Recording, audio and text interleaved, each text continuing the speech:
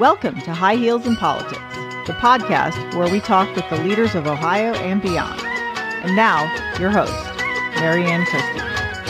High Heels in Politics listeners will hear about an Ohio ballot issue that will be held at a special election on August 8, 2023, that voters will decide whether to adopt the constraints on the powers of initiatives and referendums in order to protect the Ohio Constitution, or will it have an impact on civil-driven powers? The August special election on Issue 1 has national implications. What is Issue 1? Voters will decide whether to make it together to amend the state's constitution by raising the threshold for passing future constitutional amendments in Ohio from a simple majority of 50% to 60% and change the signature gathering process citizens must follow. Since 1912, Ohioans have had the right to bring issues to the ballot, and passing these amendments with the 50% rule. Out of 49 states that require voter approval in order to amend their constitution, 38 states require a simple majority vote. That means 50% plus one. The proposed constitutional amendment to be adopted. Now, in the other 11 states, voters must approve the amendment by more than a simple majority or by some other rules. In Florida and Illinois, both require 60% supermajority, and Colorado requires a 55%. Our guest today, Jan Miller, is the executive director of the Ohio League of Women Voters. Jan was raised in a small Ohio town and has had over 20 years' experience working with diverse communities to promote social justice and civic action. She holds 2 degrees from Capital University and earned her master's at Ohio State. She is a board member on the Ohio History Connection, Kids Voting Ohio. And Jen serves with me, yes, your host of High Heels in Politics, Mary Ann Christie, on the Ohio Women's Suffrage Monument Commission. Jan will present her reasons of the impact of the limitations that will change the safeguards of civil liberties and destroy citizen-driven ballot initiatives. At the ballot box, the citizens have had an ability to respond to issues that their elected officials had refused. High Heels in Politics have extended an invitation to the opposition. Both guests will be given the same questions. Now, in simple terms, what is the reasons for this? The pros, they say, for passage, it protects the Ohio Constitution by making it more difficult for the Constitution to be amended by the influence of money and special interests from both inside and outside of Ohio. While the opposition for voting against Issue 1 says it would destroy citizen-driven ballot initiatives, taking away the freedom to place issues when lawmakers fail to have their concerns addressed. In January 2023, the Ohio legislators eliminated August special elections, saying interest groups often manipulate and put issues on the ballot in August because they know fewer voters are paying attention. Now, the Ohio Supreme Court on June 23rd ruled that the previous wording misled voters about Issue 1. The Ohio Ballot Board changed the language after the ruling, and here's how the proposed ballot issue will appear at the August 8th election. Requires that any proposed amendment to the Constitution of the state of Ohio receive the approval of at least 60% of eligible voters voting on the proposed amendment.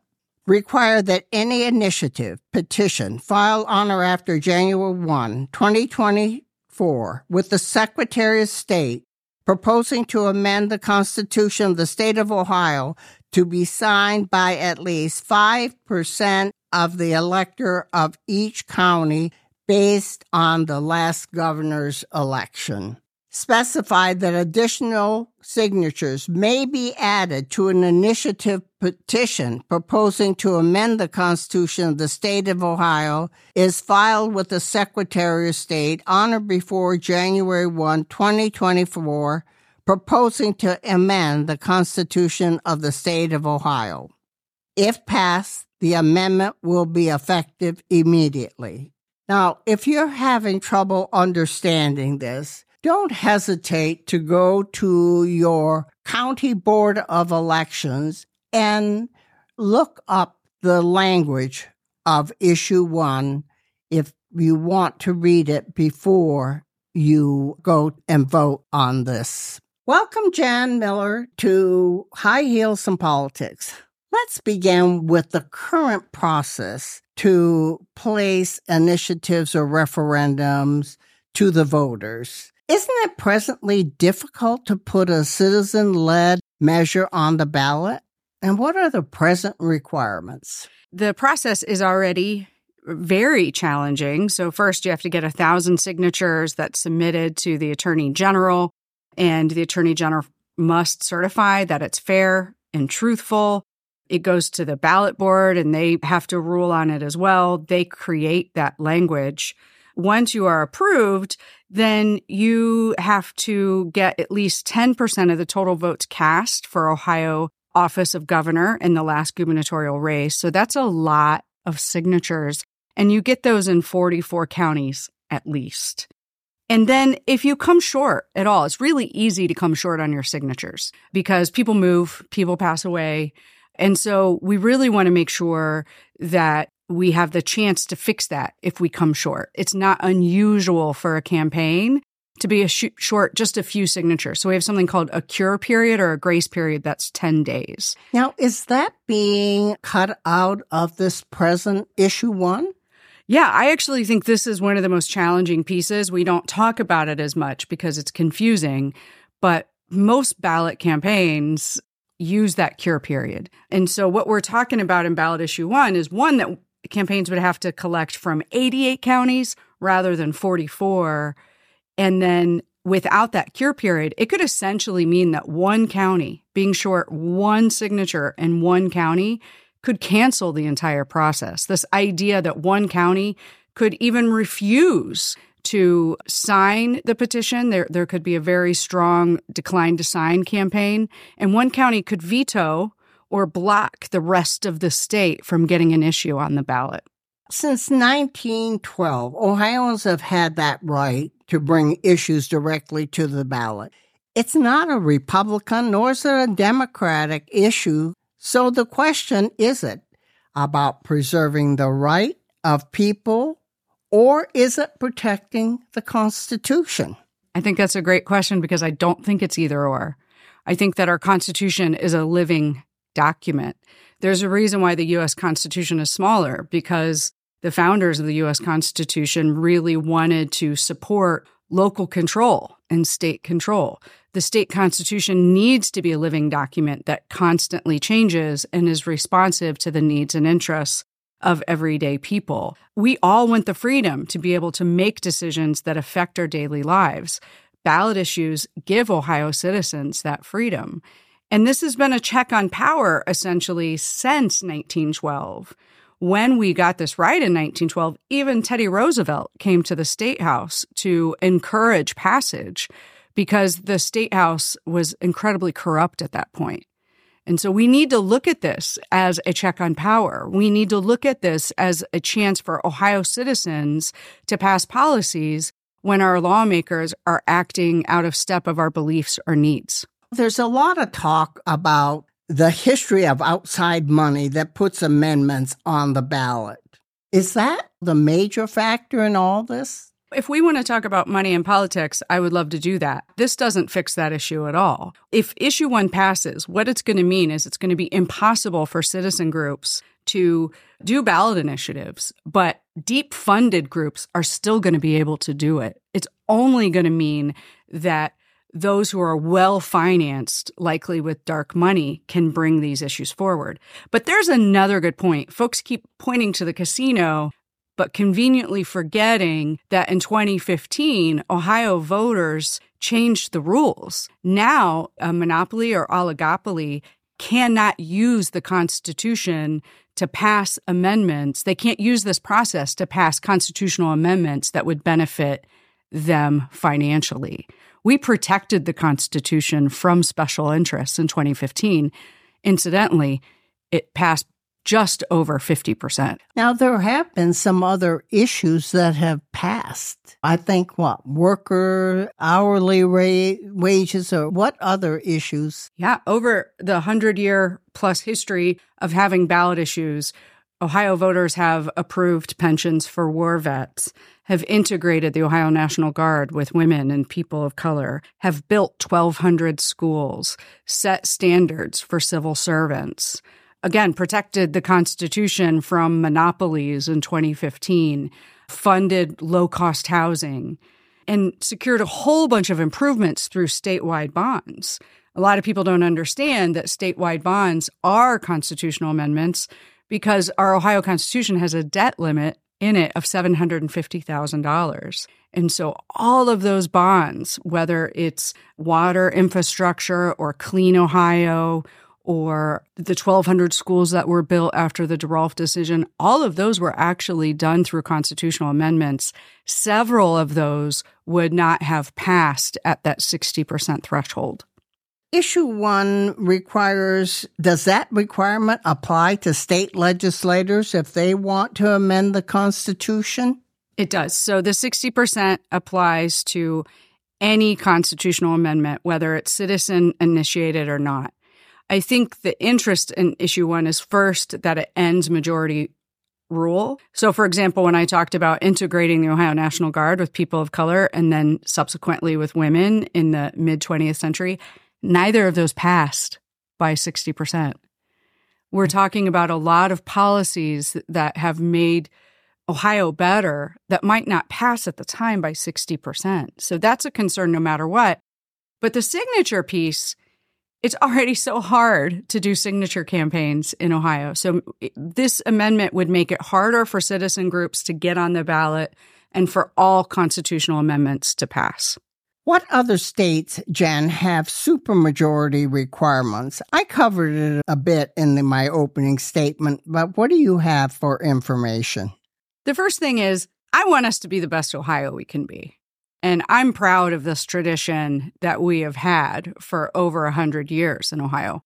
Only Florida requires every constitutional amendment to pass by 60%. There's a handful of states that have some sort of supermajority, but only one, Florida, has 60% for every constitutional amendment. And at the end of the day, I don't want us to be like Florida. I want us to honor this tradition that we've had of empowering everyday people to make policies that have improved our lives here in Ohio. I want us to preserve that tradition of direct democracy. Here in January of 2023, the state legislators passed a bill to not hold special elections in August except for necessary circumstances. If this amendment is important, then why is it being held in a special election in August? Why isn't the issue on the November 7th, 2023 general election? It's a really good question. August special elections always have low turnout. This is an issue of great import. In fact, in our 200-year history of the state, we have never had the General Assembly put an issue of such great import on an August special election. This is truly an about face. This is going to cost $15 to $20 million or more of taxpayer dollars. It's going to put boards of elections through unnecessary stress. And it could very likely mean that a very small portion of Ohioans are deciding whether we're going to vote our rights away or not. So we're incredibly disappointed that this isn't an August special. If we want to make this decision, we should be sure that it truly reflects the will of Ohioans and that it's put on a November election. But remember, Marianne, that we were able to push back on that. They were not able to get this initiative passed last lame duck. We were able to push back. They were hoping to get it on the primary. We defeated that as a coalition.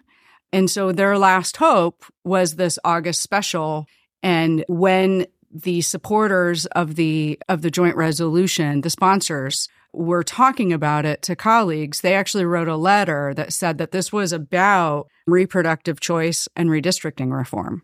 Those are two important issues that we are facing as Ohioans. What is the League of Women Voters' position? You're their executive director. So we rarely take positions on ballot issues, but we're out front very strong against this August special because it is eroding our fundamental right and freedom to use ballot initiatives to improve our daily lives. It's also an incredible check on power. Of course, you know that we have been working against gerrymandering since the 1970s, first when the Democrats were doing it, and more recently when we've seen maps rigged for Republican candidates. And so we are concerned that this could impact redistricting reform, mostly because of the signature issue. Getting signatures in all 88 counties and not having the grace period, if you come up short, to get a few more signatures, that's really going to do damage on any future good government effort like redistricting. When you say the grace period, are you talking the existing cure period? Is that the same thing? Yeah. I like to use grace period. I know cure period is the legal term. Grace period, I think, is something that everyday Ohioans might understand. All right. In some ways, that if this passes, then the elected officials now will be the only ones almost who can pass any legislation. Is that true, or am I just making up things in my thinking? This is a special election for special interests. It was special interests who spent millions of dollars lobbying the Ohio legislature to get this on the ballot. And they're pushing this amendment to take away our rights. They know that it's far easier to get what they want out of the legislature than it is to get it out of citizens. And so this is a concern. Now, we talk about outside money. Is this just Ohio money that's being used to promote this? I don't know now, but what I will say is that we do know that there was a billionaire out of Illinois, Richard Uihlein, who funded the effort, was really bankrolling the effort to get SJR2, which is now becomes issue 1 in August, on the ballot. Jan, in closing, I want to ask a question about what coalitions or people are asking people to vote no issue 1 at the August 8th election. We have a broad coalition of Republican-leaning, Democrat-leaning, and nonpartisan groups like myself working on this. So we have firefighters and the FOP. We have teachers and nurses, faith leaders, good government groups. In fact, there's over 200 organizations who are working together to defeat this that could represent up to millions of Ohioans. We've also heard from elected officials from both parties, like the former Chief Justice Maureen O'Connor, Governor Kasich, Governor Bob Taft. In fact, we've had several governors and several attorneys general from both parties oppose this issue. And when they talk about it, what they say is, sometimes I didn't get the policy that I wanted, but that didn't mean I wanted to go change the rules. And I think that's the bottom line here. I think so many folks are seeing that this is an attempt to rig the game, to change the rules. The only bipartisan vote is a no vote, that we are seeing such a diverse group of people from across the state, from Lake Erie to the Ohio River, in opposition to this. And it's going to take all of us. That's why we have one more thing. It's called 9+9. And that's the idea that I make sure I vote and I get 9 of my friends to show up and vote no as well. Jen, thank you for this information. I think it will help the Ohio voters, or especially here, across the state, to have heard a clean presentation. It isn't Republican or Democrat. It's an independent group of the League of Women Voters. Thank you. Thank you. High Heels in Politics is produced by Marianne Christie and Ryan Kulik. Engineered by Ryan Kulik. Music by Sharad Sateh. Subscribe to High Heels in Politics on Google, Apple, Spotify, and all of your podcast networks.